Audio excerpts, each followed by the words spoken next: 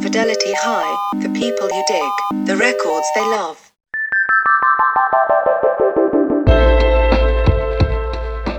Wayne Coyne is a musician, visual artist, and frontman of the legendary psychedelic rock band The Flaming Lips. Formed in 1983 in Oklahoma City, Oklahoma, their hit song Do You Realize was named the state's official rock song, and an alley has also been dedicated to the band by the Oklahoma City Council.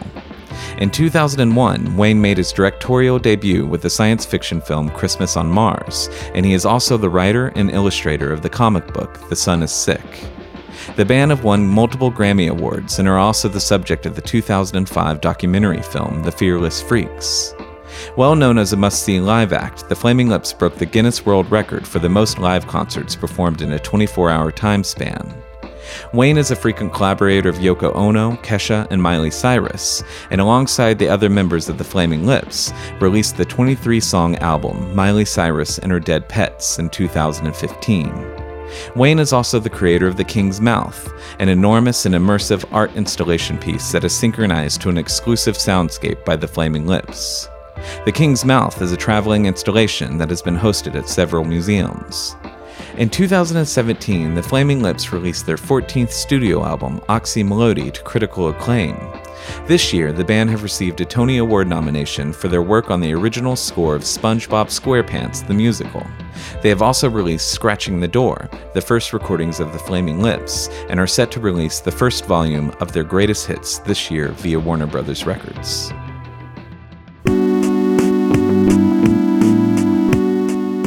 This is Wayne Coyne from The Flaming Lips, and my fidelity high is Donovan's Greatest Hits. You know, it was at a time when I was getting turned on to a lot of great punk rock records at the same time. And I remember there would be days where, you know, you'd put on the Husker Du record, you'd put on the Donovan record, and put on a Psychedelic Furs record. And in my world, in our life, in the way that we were perceiving music, that was the greatest thing ever. That it was just music that you loved, you know. You know, you can't deny music, especially when you're young. When music gets into you when you're young, that influence or that coloring it has over what, you know, the kind of music that you're, if you're lucky enough to make music, or the kind of music that you kind of have a, you know, this subconscious desire to be or whatever. And there is a sense of that Donovan type of songwriting in our thing. And I think it's mostly because some of his songs, not all of his songs, but some of his songs would be simple enough that I could have figured them out, you know, because it's like when music gets too complicated, even like a lot of Bob Dylan's music, I mean, for my abilities as a guitar player and being able to listen and figure out what people are playing, I could never really figure it out. But there would be a few of Donovan's songs that I would have been able to figure out. And then I could have said, oh, it's these, even if I was wrong, I could have said, oh, it's these chords, and I can hear this melody, and I can figure out these little connections. But yeah, so I think any of that, the simplicity of it definitely helped me figure out some things, yeah. When Donovan was just 19 years old, he released his first single, Catch the Wind, on March 12, 1965. The single version of the song featured reverb on his voice, along with a string arrangement. Following its release, Donovan re-recorded the song, doing away with the reverb and strings and adding a harmonica solo for the version found on his debut album, What's Been Did and What's Been Hid, released just 2 months later. The song's melody was reminiscent of Dylan's Chimes of Freedom, prompting the media to name Donovan the British Bob Dylan. The tag may have been an unjust one, as the pair were both strongly influenced by the songs of Woody Guthrie before them. Just 10 days after the single release of Donovan's Catch the Wind, Dylan shocked audiences by going electric on side 2 of his album, Bringing It All Back Home, moving past the traditional folk the pair were both emulating. When Epic Records were compiling Donovan's greatest hits 3 years later, they were unable to secure the rights to the previous recordings of Catch the Wind. Donovan then re-recorded the song for a third time with his producer and collaborator Mickey Most. This new version was dramatically different than the original composition. It is expanded by nearly 2.5 minutes in length and features Led Zeppelin's John Paul Jones on bass and keyboards. Donovan is... he's a showbiz sort of guy, and what I mean is like when folk music, probably because of Bob Dylan, was taking over the world, he sounded probably more like Bob Dylan than Bob Dylan did. You mistake a lot of his music. Well, I mean, I don't mistake it, but I mean, it sounds very much like when Bob Dylan was being Woody Guthrie or something. It's in that vein. And then he has these songs that, and this is another great thing about him. I don't know if it's to his credit or to his detriment that he re-records them. And Catch the Wind, for me, I only knew the later version. So he has two versions of the same song. And the early version of Catch the Wind sounds very much like a Scottish guy doing a Bob Dylan interpretation. It's his own song, it's his own words or whatever, but it's very much in the vein of an early acoustic, Bob Dylan thing. And then he re-records it for whatever the legal reasons or whatever. There's always these great reasons why people have to do things. And I love that they couldn't use the original recording, so they re-record a version of it. I don't even know what year it is. This is 1968 or 69 or something. And this new version of the song that used to sound like a Bob Dylan song, to me, it sounds like a Beatles Hey Jude song.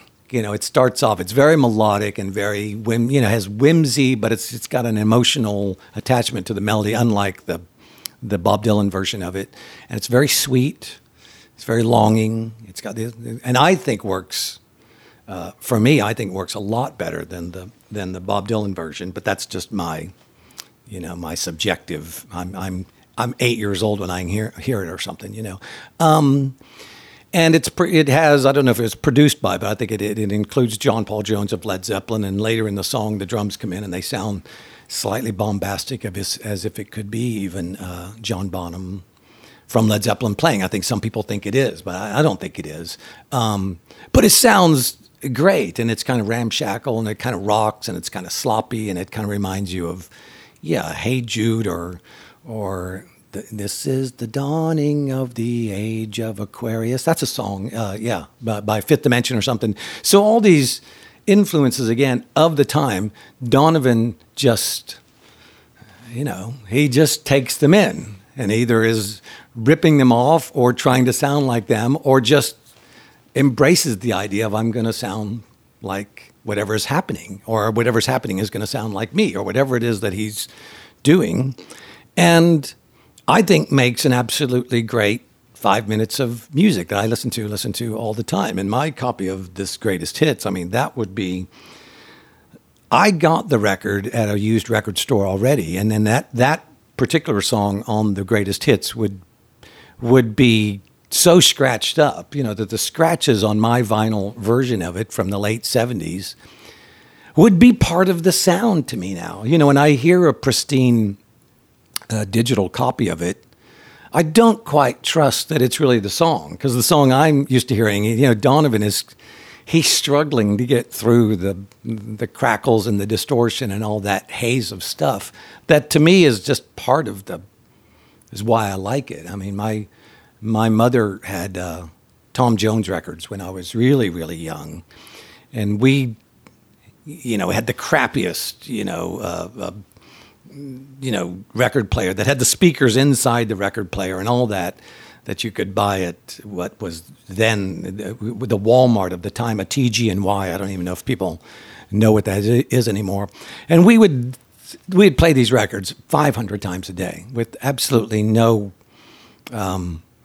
regard for, throwing the needle on there as hard as we could and picking it up. And they were literally scratched to the point where you could hardly hear the song.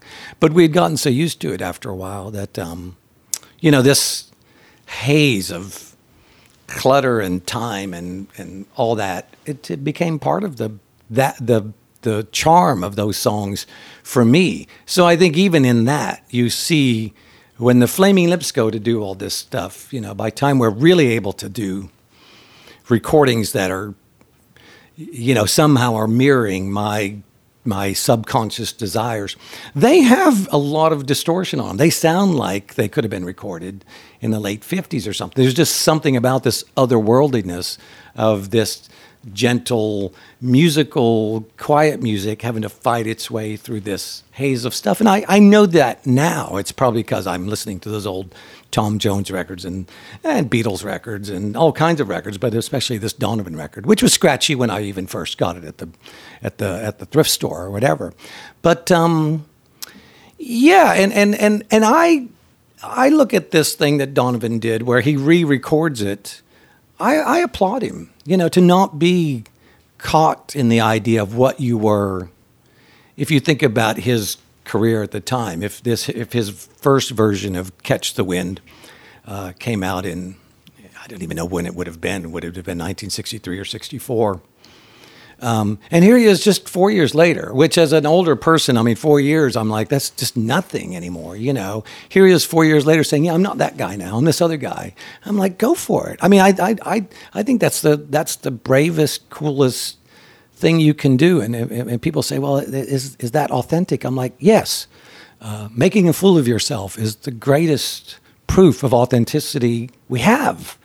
It's like doing something that you're embarrassed about is nothing. Don't worry about that. The Flaming Lips career is that, it's the idea of that we get to express ourselves, and then now we changed our mind. Now we're saying something else, and that's what expression is.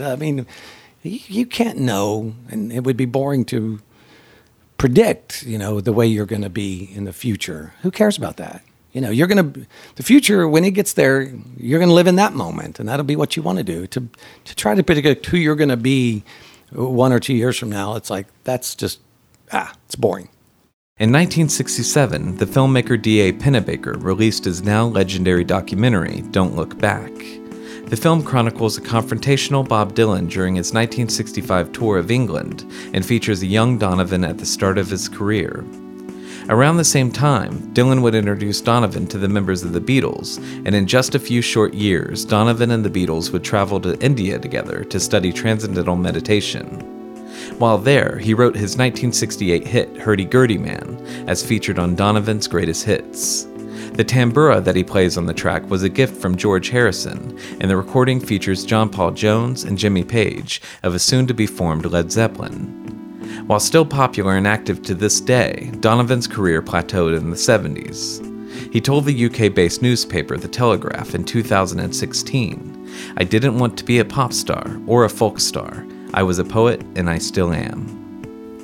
Back in the day, when you were able to watch the Pennebaker Don't Look Back, Dylan documentary at the time, we didn't really see it till it had been out for quite a while. These things only became available probably with the first reissue of things on VHS or something like that, And I have to say, I absolutely loved Donovan's hey man, I'm just cool with anything versus Bob Dylan's I hate everybody and I'm sick of all this stuff. It's like it was just the yin and yang of like they're both backstage. Donovan wants to be like Bob Dylan, but he has a kind of show busy, hey man, I'm just here because it's cool way about himself, which I think to me is a lot more likable. We all love and we all respect and we all admire, Bob Dylan's. He's just a ferocious ego or whatever. But I think as a guy to party with, he doesn't seem like he's that much fun. But Donovan goes on, and for whatever the reason, he gets connected to the Beatles, and he gets connected to guys who end up being the guys in Led Zeppelin, John Paul Jones, Jimmy Page, both playing on his Hurdy-Gurdy Man. I guess that's confirmed that he's playing on those. It's a great sounding record, and it's a weird record. Strange that it's a hit because it's a weird song. It's a weird song, to be a hit in America, and it's a popular enough song that a lot of people will know it.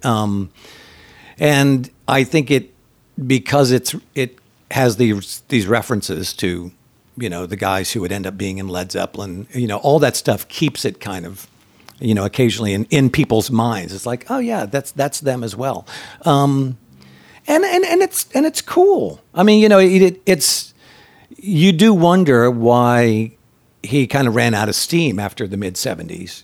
Donovan, not Led Zeppelin, but Donovan. Why he didn't? There's probably some recording of him out there trying to be new wave or something that never worked. but I would listen to it and see what he did. Donovan's greatest hits features the song Mellow Yellow, which was released in 1966. The song reached number 2 on the Billboard Hot 100 chart in the US. It has been reported that Paul McCartney is one of the background voices featured on the song, and while uncredited, that he played bass on portions of the album of the same name. Donovan has stated that the song was about smoking dried banana leaves, and has also claimed that his usage of the term electrical banana was a reference to a vibrator at the time. The way that Donovan makes a really ridiculously catchy song like Mellow Yellow, where you can sing about it, sing along with it and all that, and actually have no idea what he's talking about. And it can be, to you, whatever Mellow Yellow is, you can sing about it, and it can become whatever you think that is. But yeah, eventually you kind of go, no, really, what is it? And then because I'm old enough to know that people would try to smoke anything that was available to see if it got you high or got you off in some way, like smoking pot does or something. Yeah, there must have been some rumor or some idea that if you smoked, are we right by saying if you smoked dried banana peels, that you would get high on that? And I'm sure people probably did that. And there probably was a sense that if anytime you inhale a lot of smoke, you probably do get some sense of, I don't know if it's high, but you probably get some, head rush from it or whatever. But he probably didn't actually try it. Knowing him, he probably wanted to be the first one to write a song about it, because when everybody thought it was cool, he would have a song about smoking bananas. And then the idea that it was a vibrator, I guess it's like a banana-shaped yellow vibrator that must have come out in the early, I'm guessing this is late 60s or early 70s, which I don't believe is true. But if Donovan says it's true, that's good enough for me. And that he was singing about that as well. So this mellow yellow they call me mellow yellow. And whatever the words are that he says after that, is it French or whatever? It's a great evocative, cool vibe. And so the fact that it could be, about smoking bananas or about getting yourself off on this banana-shaped vibrator, it's like, hey man, those sound like great reasons to have a song. Mostly because it's a great song, and it's evocative, and this is where, for me, I feel like Donovan, because he's trying to be cool, or he's trying to be, he wants to be compared to other people or whatever, he does go into this area that I feel like is very original. It's sort of schmaltzy, it's kind of old-fashioned dance hall music, and it's very hippie, drug culture, American music at the same time. And, we get these great, great original moments. Now, I've never really listened to like a whole record of the record that, say, Mellow Yellow would have been on, the collection of songs that he would have put out, the 8 or 10 songs or whatever it would have been. And maybe a lot of those are cheaper or not as, as charming or whatever. But as a singular song with that title, Mellow Yellow, and I think it's just wonderful. I think any songwriter and any artist trying to kind of have a meeting of their own tastes and their own life and their own trip, and yet have something to say that you feel like is of right now and all that. I think anybody would look at that and be pleased if they'd come up with that. And like, yeah. And it's another great example of, if this is put out in the late 60s or early 70s, 5 or 6 years after that, this song is going to be made fun of. It's going to be the song that you point at and say, yeah, this old-timey, stupid hippie music has nothing to do with what's going on now. And that's true of any music that you make. Any music that is relevant right now, in today's atmosphere, a month from now is not going to be relevant. And if you try to make music that is going to be forever relevant, it's not going to ever be relevant ever anyway, And this idea that, oh, he's not cool or whatever, it's like, no, that's what makes people cool, is they're either oblivious to the later arrows that will be slung at them because of their preciousness or whatever, or they're aware of it and they do it anyway, and we should all do that, say what you want right now. You can't predict what the meaning is going to turn into later, and I absolutely love that about him. And in time, I think that's why, his music is so, especially for musicians, there's an element of what he does that people you just really respect it, because it's unabashedly, he's going, he's going for it. And as the Flaming Lips, I mean, we have an enthusiasm for doing stuff that does put you into that category quite often. The things you said sometimes even before you can put your records out seem kind of stupid and irrelevant, even by the time you put them out. Oh, well, what do you do? In addition to being an acclaimed songwriter, Donovan is also an incredibly talented guitarist. It is well documented that during his time spent in India with the Beatles, that he taught John Lennon and Paul McCartney a guitar picking style called the claw hammer. This technique heavily influenced the Beatles' 1968 eponymous double album, commonly referred to as the White Album. The technique can be heard in John Lennon's Dear Prudence and Julia, and Paul McCartney's Blackbird and Mother Nature's Son. It can also be heard on George Harrison's While My Guitar Gently Weeps. He's a great singer, and like when we talk about the Beatles, we forget how insanely musical and talented they really are. I think it's the invisible part of it, because you get used to things just being so spectacular that you don't remember. Oh, it is spectacular, and I think there's a lot of those songs that Donovan would do. I'm not a very good musician even now. I got into music just out of sheer enthusiasm and loving to listen to it and, trying to do my own thing.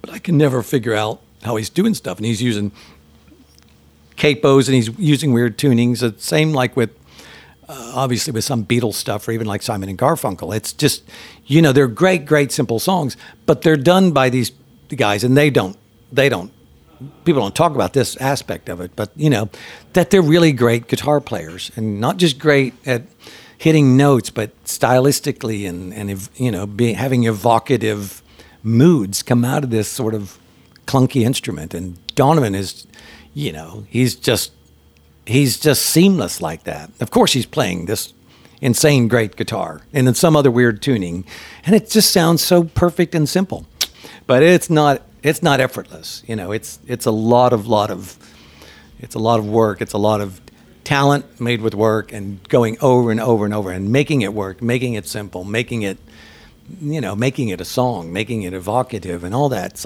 It's just not apparent. And I think when people are really, really great at what they're doing, that's the greatest compliment they can have. It's like, oh, how great. It's like watching someone, run a marathon. I could do that if I wanted to, but I don't really want to, but I could if I wanted to, because anybody can do it, right? That, it's like, no, it's not like that.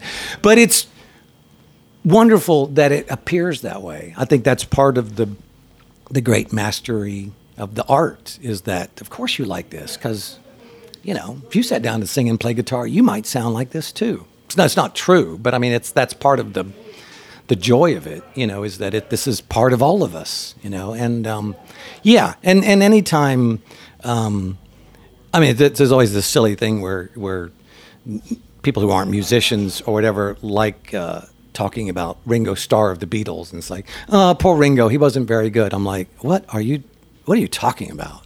You have no idea what you're talking about, but you're not gonna convince them. This is just this concocted, stupid thing that everybody refers to, like, well, of course, John Lennon is talented and Ringo's just kind of lucky to be along. It's like, no, they're all insanely great at what they're doing.